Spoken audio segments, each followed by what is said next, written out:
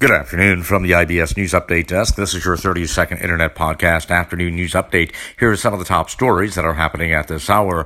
American B-52H bombers are flying into the Middle East in a mission to Iran. Also this afternoon, the GOP lawmaker is soliciting fellow Republicans to back the Texas effort challenging the election results.